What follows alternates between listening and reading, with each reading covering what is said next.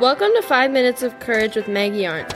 This podcast focuses on God's Word, the Bible, and how much God loves you. Our goal is to show you throughout Scripture how loved and valued you are by the God of the universe.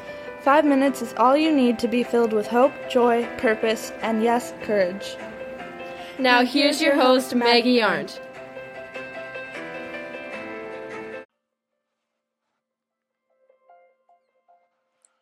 Hey everybody, welcome back to 5 Minutes of Courage with me, Maggie.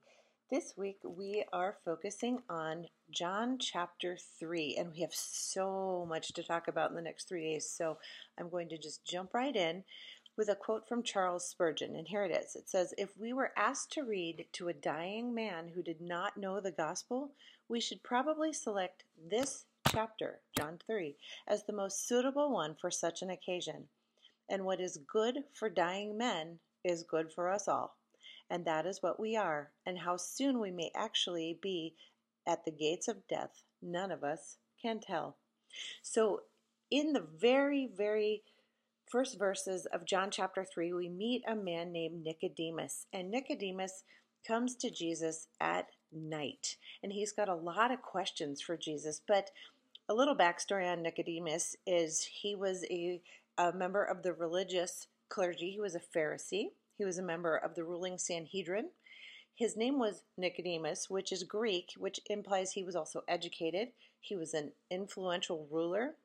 And he also, oddly enough, came to Jesus at night, which means one of two things. He either wanted to catch him when the mobs and the crowds weren't all around Jesus, or he was doing it because he was maybe afraid of other people seeing him. And the scripture isn't clear on which one, but we do know that he came to Jesus at night, and he flatters him, saying, "We know that God has sent you to teach us. Your miraculous signs are evidence that God is with you." And right off the bat, Jesus says to him, "I tell you the truth.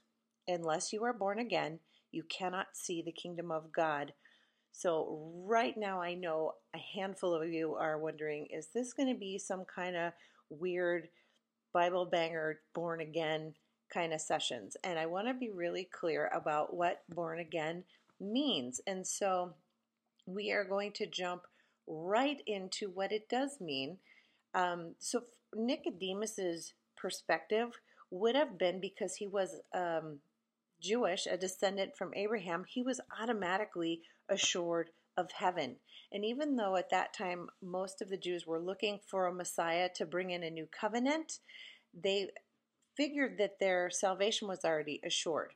So knowing that, Nicodemus did address Jesus as rabbi or teacher, which shows some deference, shows that Jesus knew some things that Nicodemus was really curious about. But for Jesus to say to Nicodemus, "Without being born again, you will not see the kingdom of heaven," would be very perplexing. And the ancient Greek word for again would be translated as from above. So unless you are born from above, which is very interesting. What exactly did Jesus mean by that? What kind of rebirth is Jesus talking about? Well, he's talking about something you can't do for yourself. So, for example, if Jesus would have said, "If you are washed, until you are washed, you cannot see the kingdom of God," then you could think, well, I could wash myself. I can earn my salvation into heaven. A man might wash himself, but he can never birth himself. So this is Jesus talking about something you can't do for yourself. And over 10 times throughout the New Testament, the idea, this thought of rebirth, recreation, occurs from 1 Peter to James to Titus to Romans to Corinthians to Ephesians to Hebrews, over and over and over. And so Nicodemus is wondering, well, how can this be? How can a man be born again when he's old? Can he enter a second time into his mother's womb? And he's not being flippant, or he's not even being ignorant. He literally is asking him, how can you teach an old dog new tricks, right? So one way or another, Nicodemus just clearly did not understand Jesus or this truth about a new birth. And a lot of it had to do with the fact that he was Jewish, because if Jesus would have said to him, "Every Gentile must be born again," Nicodemus might have actually understood that. But he thought that he didn't need any kind of spiritual transformation. He was only looking for a triumphant Messiah. And yet Jesus said, most assuredly, you, Nicodemus, must be born again. He was emphatic in saying that a man does not need reformation, but instead a radical conversion. We must be born of water and of the Spirit.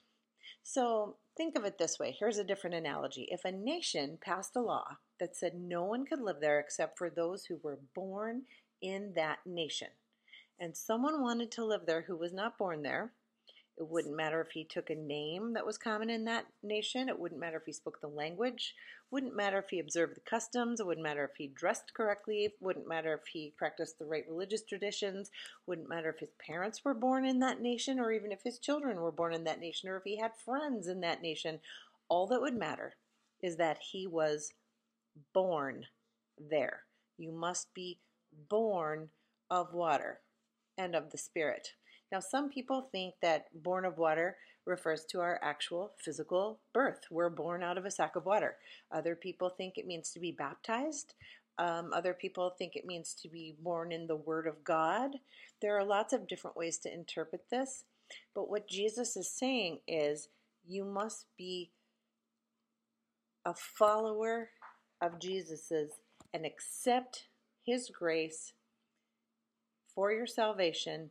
This is not something that you can do for yourself. You cannot birth yourself. And he told Nicodemus, don't marvel that I said to you, you must be born again. And yet Nicodemus did marvel at this. Why? Because he, like most Jews of his time, believed he already had the inner transformation promised by the new covenant. Jesus wants him to take a hold of the fact that he does not have it, and what? Must be born again. Now, don't forget who Jesus is talking to. Nicodemus was a religious leader. He was a Pharisee, he was educated, he was earnest. By all outward appearances, he was already transformed unto God, and yet he was not. And what does he say next to Nicodemus? The wind blows where it wishes. So Jesus' idea to Nicodemus was, you don't understand everything about the wind, but you can see its effects. And this is just how it is with the birth of the Spirit. Jesus wanted Nicodemus to know he didn't have to understand everything about new birth before he experienced it. Since we cannot control the Spirit, it should lead us to be very tender in our conduct towards the Holy Spirit so that we do not grieve him and cause him to depart from us. Because remember, the Holy Spirit has not yet been gifted to the New Testament people. That doesn't come until after Jesus leaves. And if you remember in the Old Testament, it was King David who said, take not your Holy Spirit from me. He was talking to God because the Holy Spirit could be gifted and taken away as just like how the wind ebbs and flows and shifts. And so this is a very, very interesting and perplexing situation that Jesus has placed upon Nicodemus. You think that you've already got this all in the bag. You're a religious person doing all the right things, and yet there is one thing keeping you from seeing the kingdom of God, your final salvation, and that would be his belief and his trust in Jesus Christ the Savior. We will pick up tomorrow with one of the most famous verses in all of the New Testament. Join me tomorrow. Be well. Thanks so much for listening today. Please subscribe to this podcast. I'd hate for you to miss out on even 1 minute of courage. Then share it with all your friends. If you'd like more information or would like to contact me directly, go to 5minutesofcourage.com. That's the number 5, and you can connect with me there.